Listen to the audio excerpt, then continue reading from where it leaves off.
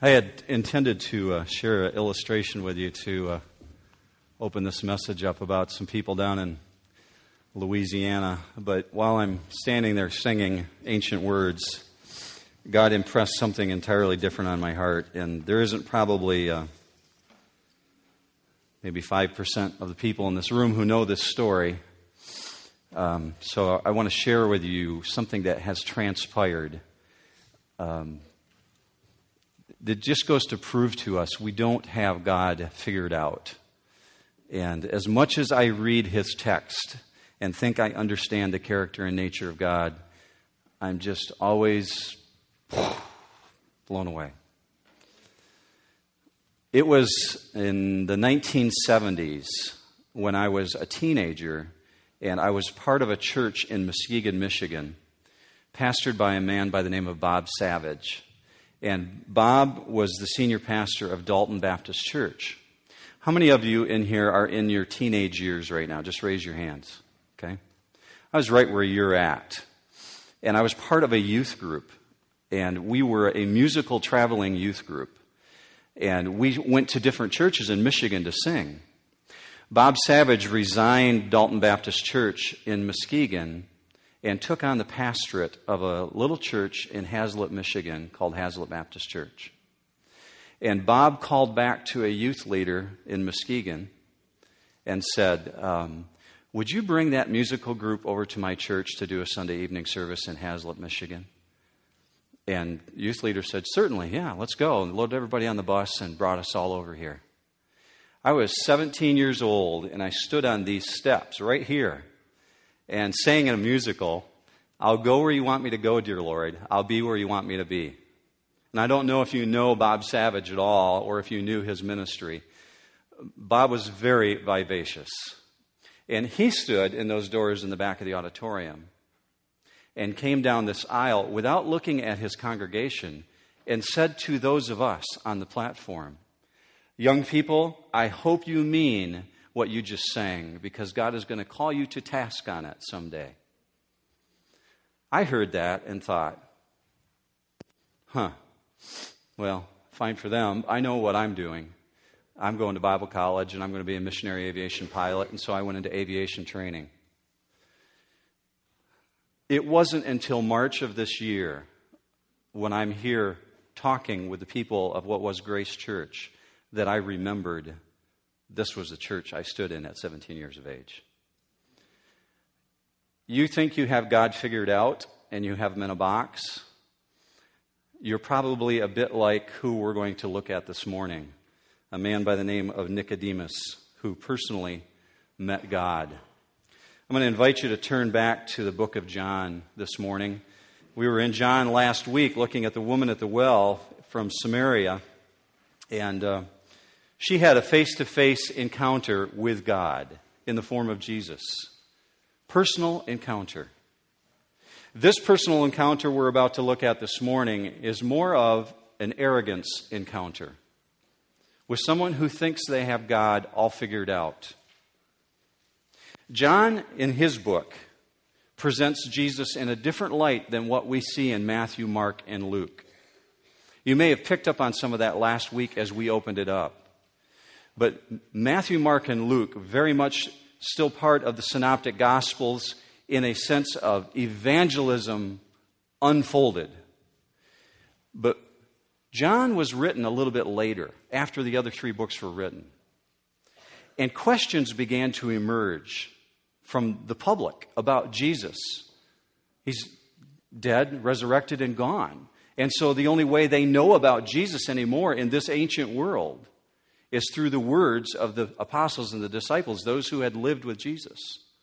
So John sits down to write a text that is much more theological than Matthew, Mark, and Luke. And he presents Jesus in a different light than the other three books.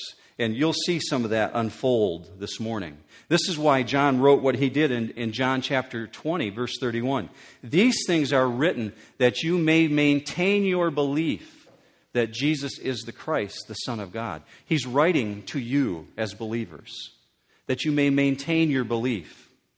Now, at the point that we're getting to in John chapter 7, is a point in Jesus' time on earth in which there had been a smoldering glimmer of ashes of antagonism between himself and the rulers of Israel. But it was now beginning to erupt into a blazing inferno. The antagonism between the rulers of Israel and Jesus was so intense that Jesus didn't even want to walk in Judea. They had so much rejected him. He chose, rather, to walk in Galilee and in Samaria. And in chapter 6, his brothers come to him and say, literally his biological brothers, and say, why don't you go to Judea? Why don't you go to where your disciples are at and let them see your great miracles that you're doing up here in Samaria and Galilee? And that's the background that sets this up. But Jesus was aware that they wanted to arrest him. So John chapter 7, verse 32 starts out this way. The Pharisees heard the crowd muttering these things about him, and the chief priests and the Pharisees sent out officers to seize him. There's two different ruling classes represented there. There's three ruling classes in charge of Israel at this time. The Sadducees, from whom most of the ruling class came from. They were very wealthy and aloof from the people. And then there were the priests. And the people of Israel didn't really have a lot of contact with the priests. They were kind of up there. They only saw them at the times of offering. And then there were the Pharisees. Now, I don't know what you may have in your mind about the Pharisees, but they actually were very well liked among the people of Israel. Other than the fact that they heaped a lot of rules on them, unnecessary rules in some cases.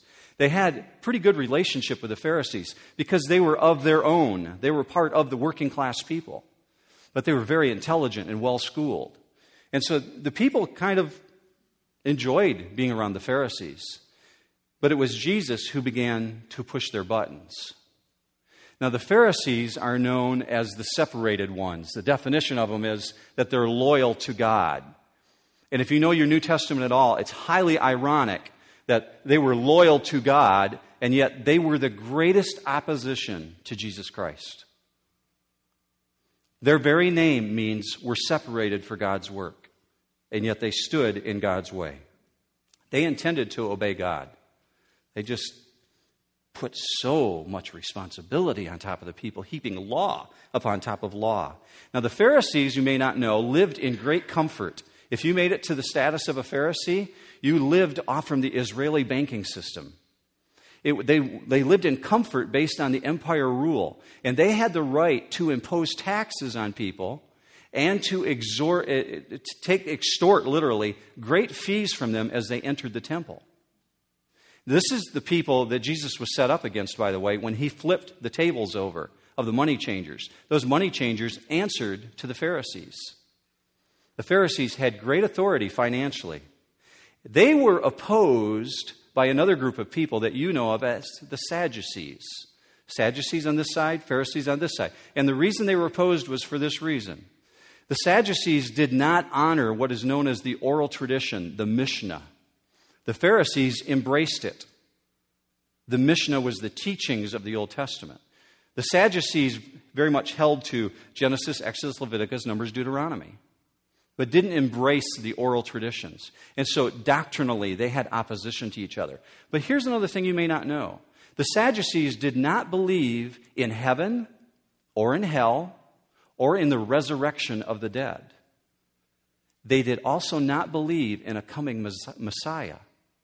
The Pharisees did, and they were very, very vocal about it.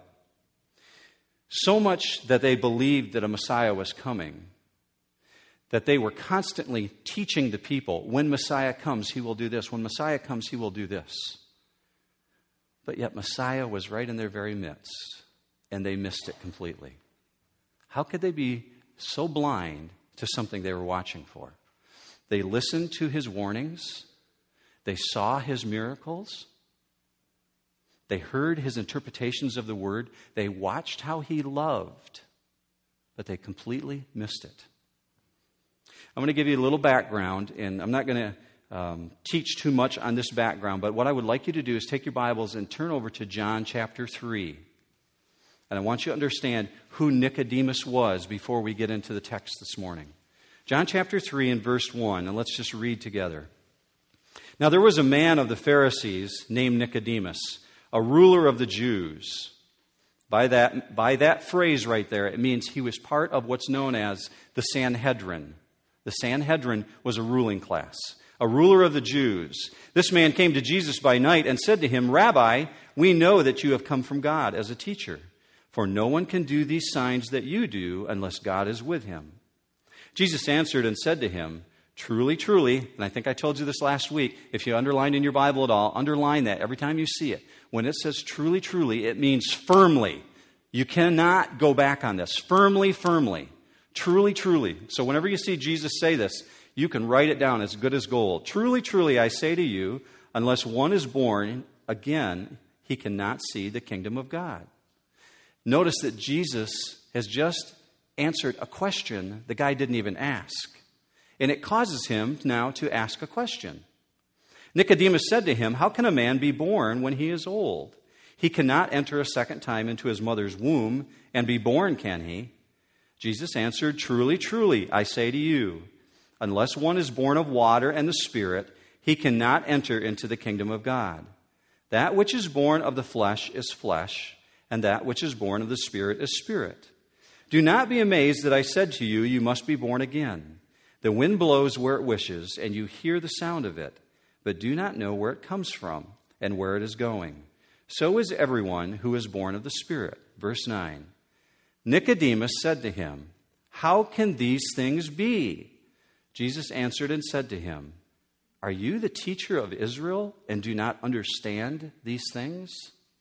Didaskalos is the word in Greek. Look at the definition of that.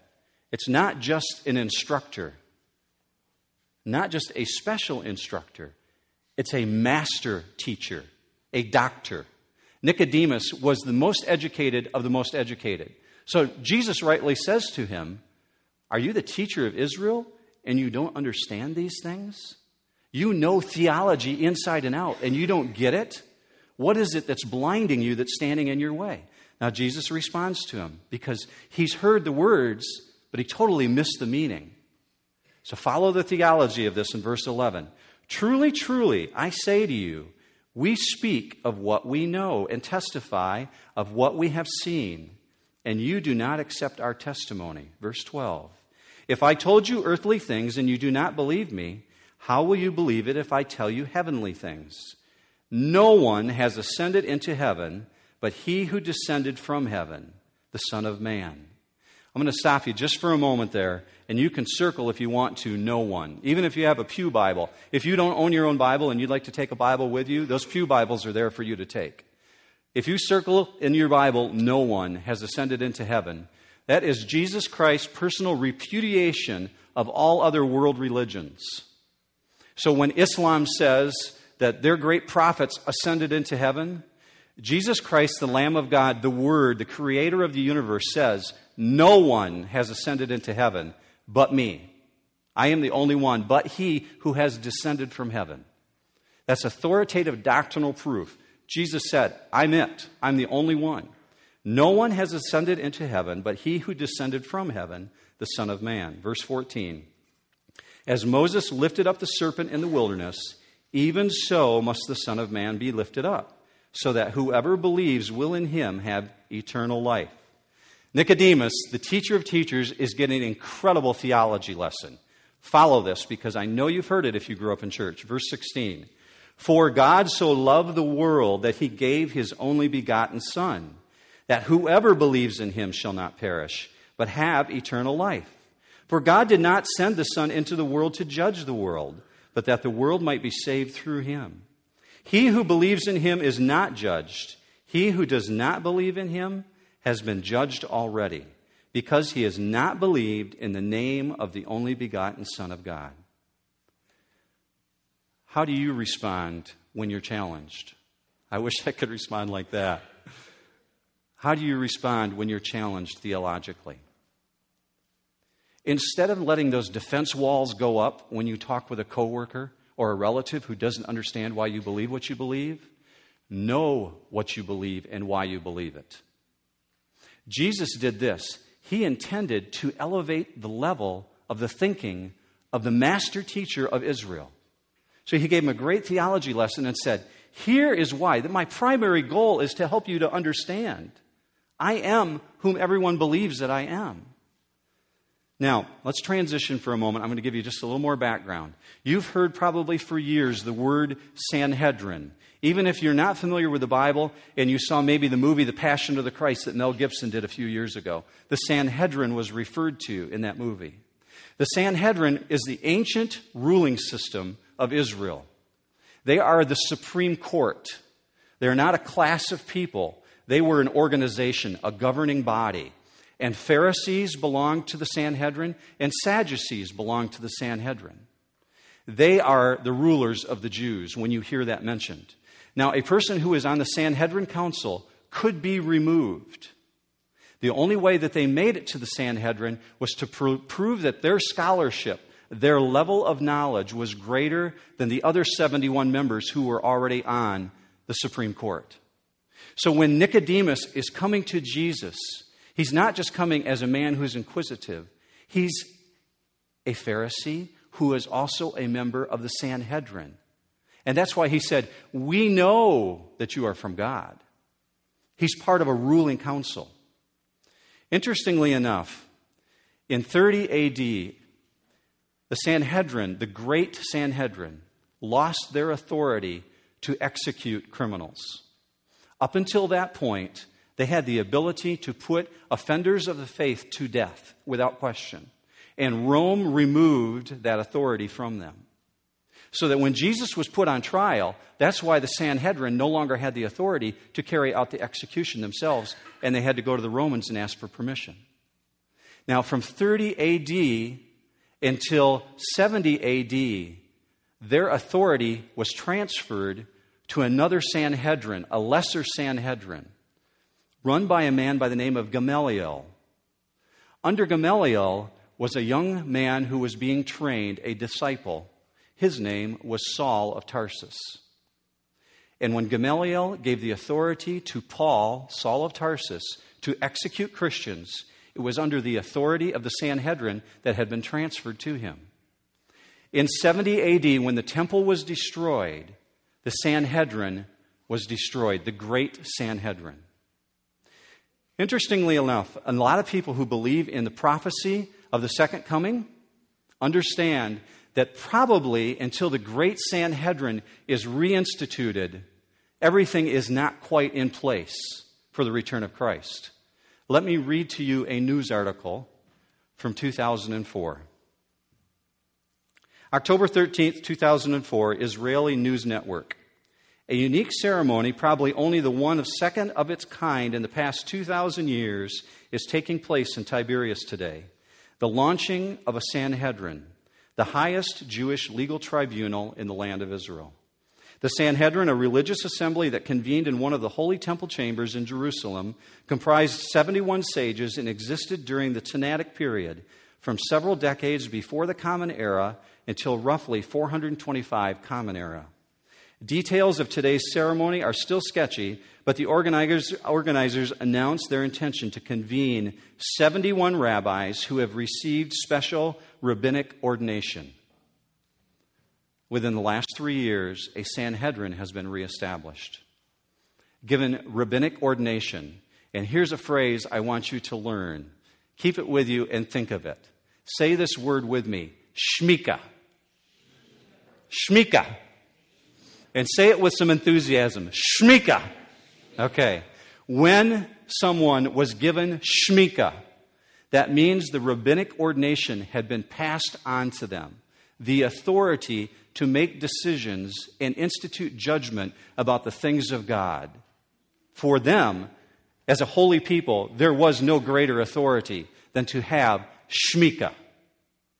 Now, it's a confusing word, but it means literally the leaning on of hands. If you placed your hands on someone and said, I have tested him, and I believe his theology and his doctrine is accurate. He knows his stuff. He has shmika. Shmika could not be easily transferred, and it was rabbinic authority. Interestingly, it had to be granted by 3 individuals who were also a member of the rabbinic order, unless it had come from another source, like Moses was considered to have Shemitah because he was personally appointed by God. The same with Isaiah. The same, interestingly enough, with Jesus. When Jesus is baptized by John and comes up out of the water, what does God say? This is my beloved Son, in whom I am well pleased. Listen to him. The transfer of authority, Shemitah.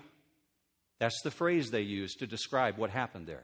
On the Mount of Transfiguration, when Jesus appeared, the disciples are watching, and God comes down in the cloud and said, this is my beloved Son, in whom I am well pleased. Shemitah. That's what's taking place there. So the people, the Sanhedrin, the ruling system, the rabbis, the Pharisees, the Sadducees, they recognized Jesus had authority. He had Shemitah. Now I want you to go back to John 7. This is all set up for the few verses we're going to read now. John 7 and verse 37.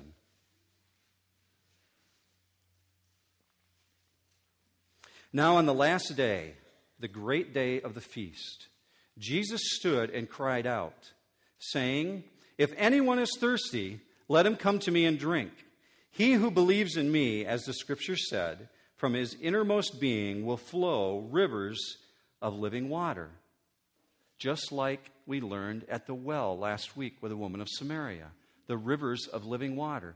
Jesus is authenticating himself. He who believes in me, as the Scripture said, from his innermost being will flow rivers of living water. Jesus, at this point, if you look at the first few verses, the first few words of that verse, it says, Jesus stood. Because rabbis always taught in a sitting position with all of their followers around them. And the only time they stood was when they wanted to be heard by the multitude. And the very next word that says crying out is kradzo, where we get the word crazy from. Because this is what he said. Hey, listen to me! And he's inside the temple. And the temple walls are huge. And his voice is echoing off. And he yells out, if anyone is thirsty, let him come to me for a drink. Because from me, there's rivers of flowing water, living water. The people understood what this meant.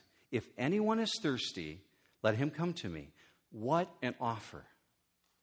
Based on what you learned last week, if you were here, about what living water meant, this was to fill the innermost longings of the soul, the deepest cravings, those things that you just, nothing satisfying.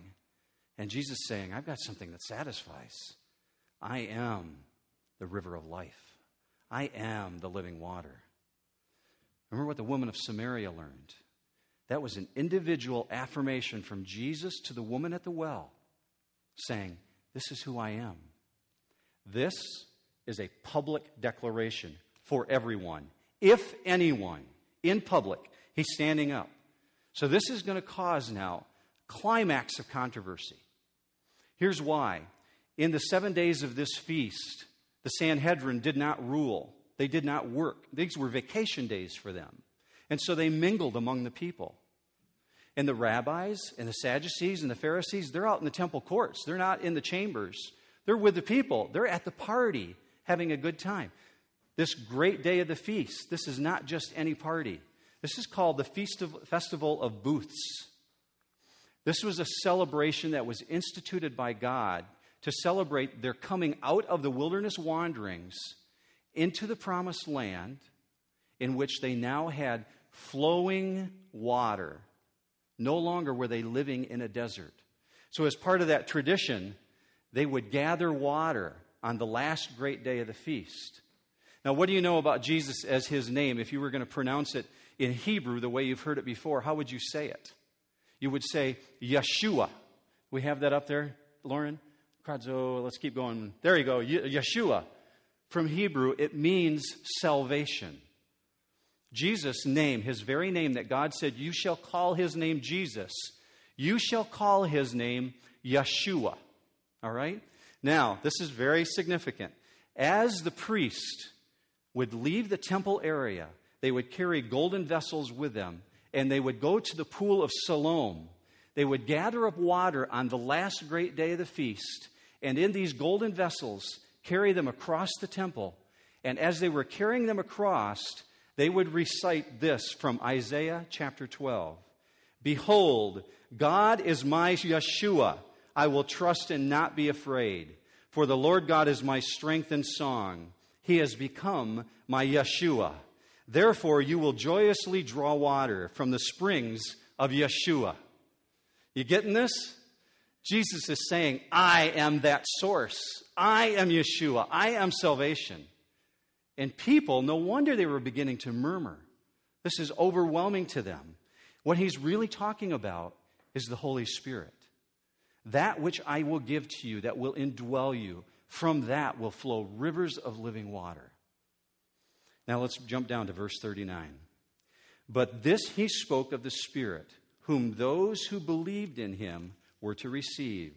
For the Spirit was not yet given, because Jesus was not yet glorified. Jesus is giving a new revelation here.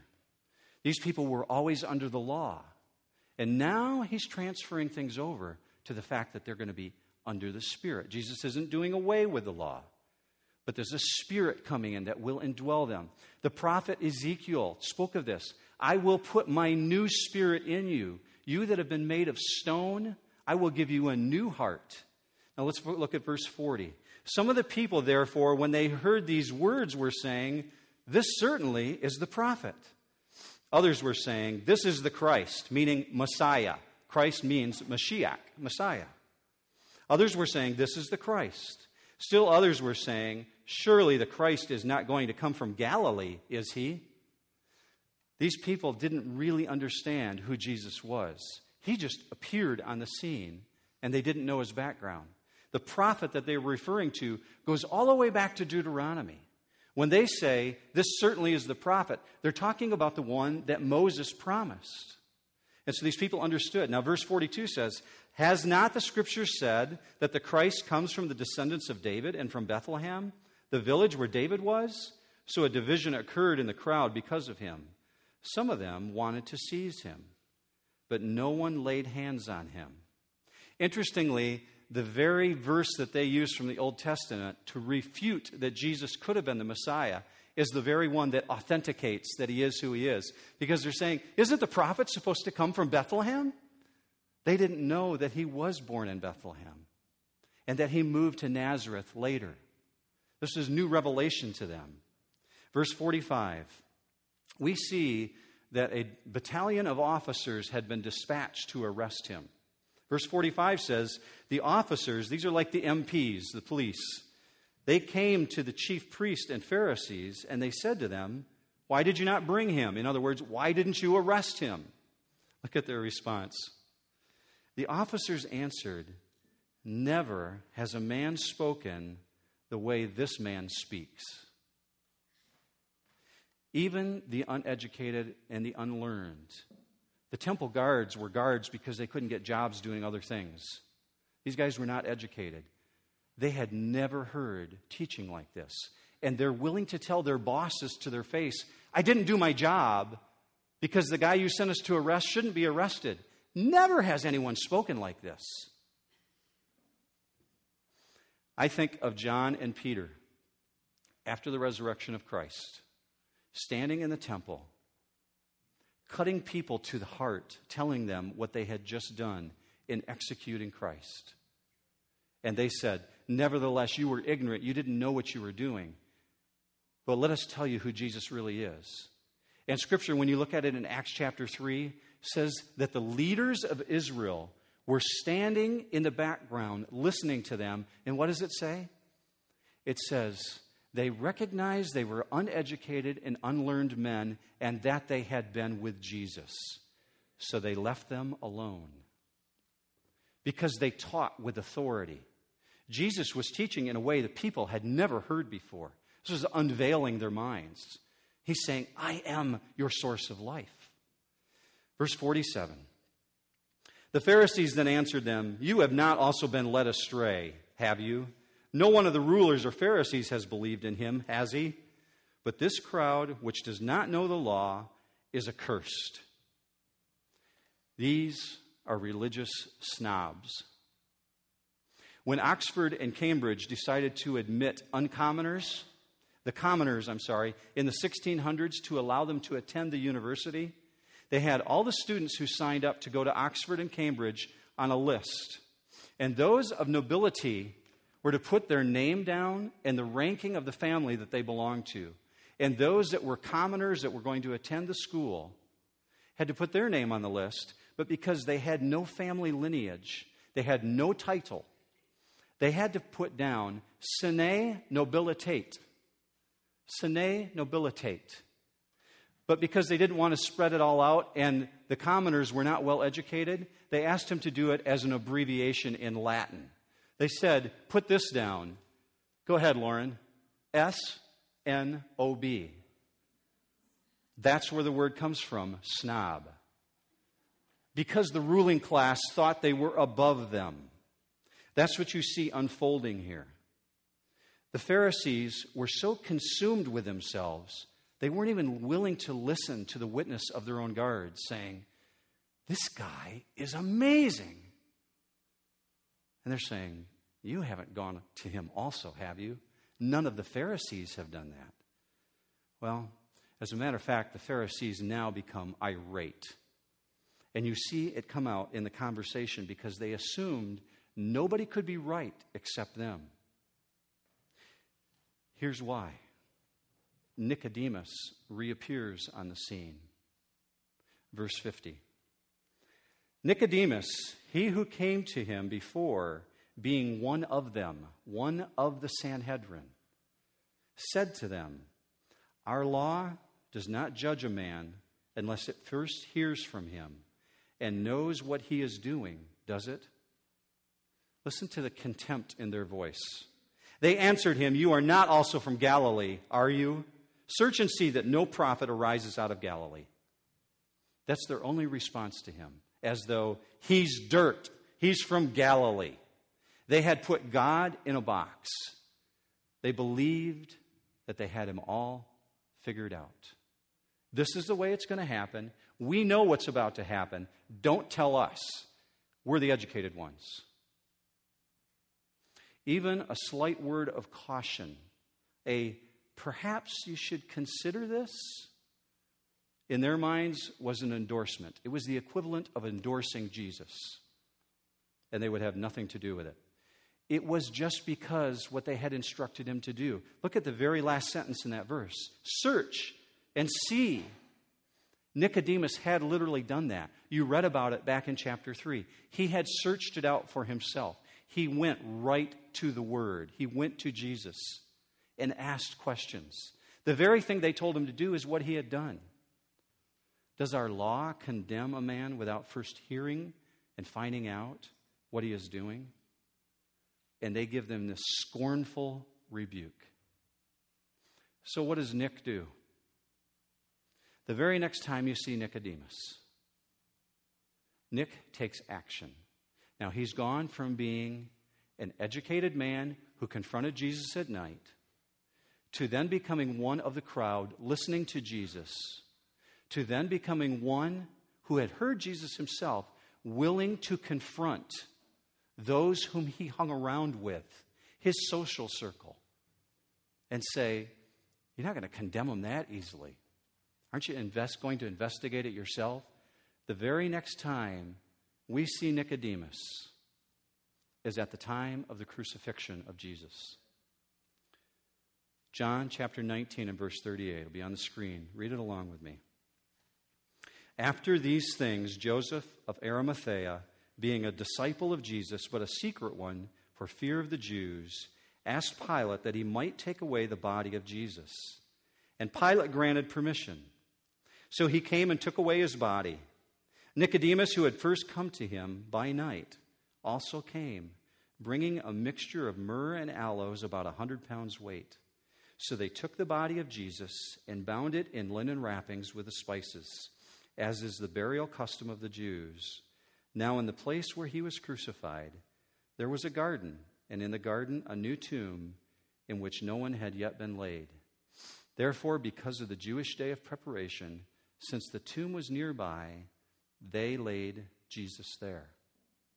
If you know nothing else about a Pharisee and you never remember this message again, remember this. They would not under any circumstances, come in contact with a dead body. It was against the rules. Nicodemus, who started out as a lawyer investigating, became a lawyer who received answers. As a member of the Supreme Court, backed up Jesus and said, "You're not going to judge him that easily." And now, through life transformation, threw off everything he knew, and he picked up the beaten, bloody body of Jesus. Not only that, he participated in the wrapping and the carrying to the tomb and the burying of him. That's life transformation. Do you see, I think, why John wanted us to know this story? Because if somebody as learned and as educated and as highly respected, a Supreme Court member, could get beyond his obstacles about his relationship to who Jesus really was, John's saying, you can do it too. You have no bigger obstacles in your life than what Nicodemus had. A Pharisee of the Pharisees, a member of the Sanhedrin. And he understood because he investigated it himself. So at a point like this, young people especially listen. Just like Bob Savage said to me when he came down the aisle, God will call you to account on this someday. You have only two choices. You can be like the ruling class and turn and say, he is guilty of death. Or you can be like Thomas, who fell on his knees and said, my Lord and my God. That's all you're left with, those two choices. John left you this record for a reason. Perhaps this is the day you need to meet God face to face. I'm going to invite you to do that. After the service today, I'll just be standing up here talking with people. If you want to come up, tug on the arm, poke me in the shoulder, hit me in the back, I don't care. I'll be happy to talk with you about where you're at in your relationship with Christ. The rest of you who are in the faith, you be praying for those who are not. Join me in prayer.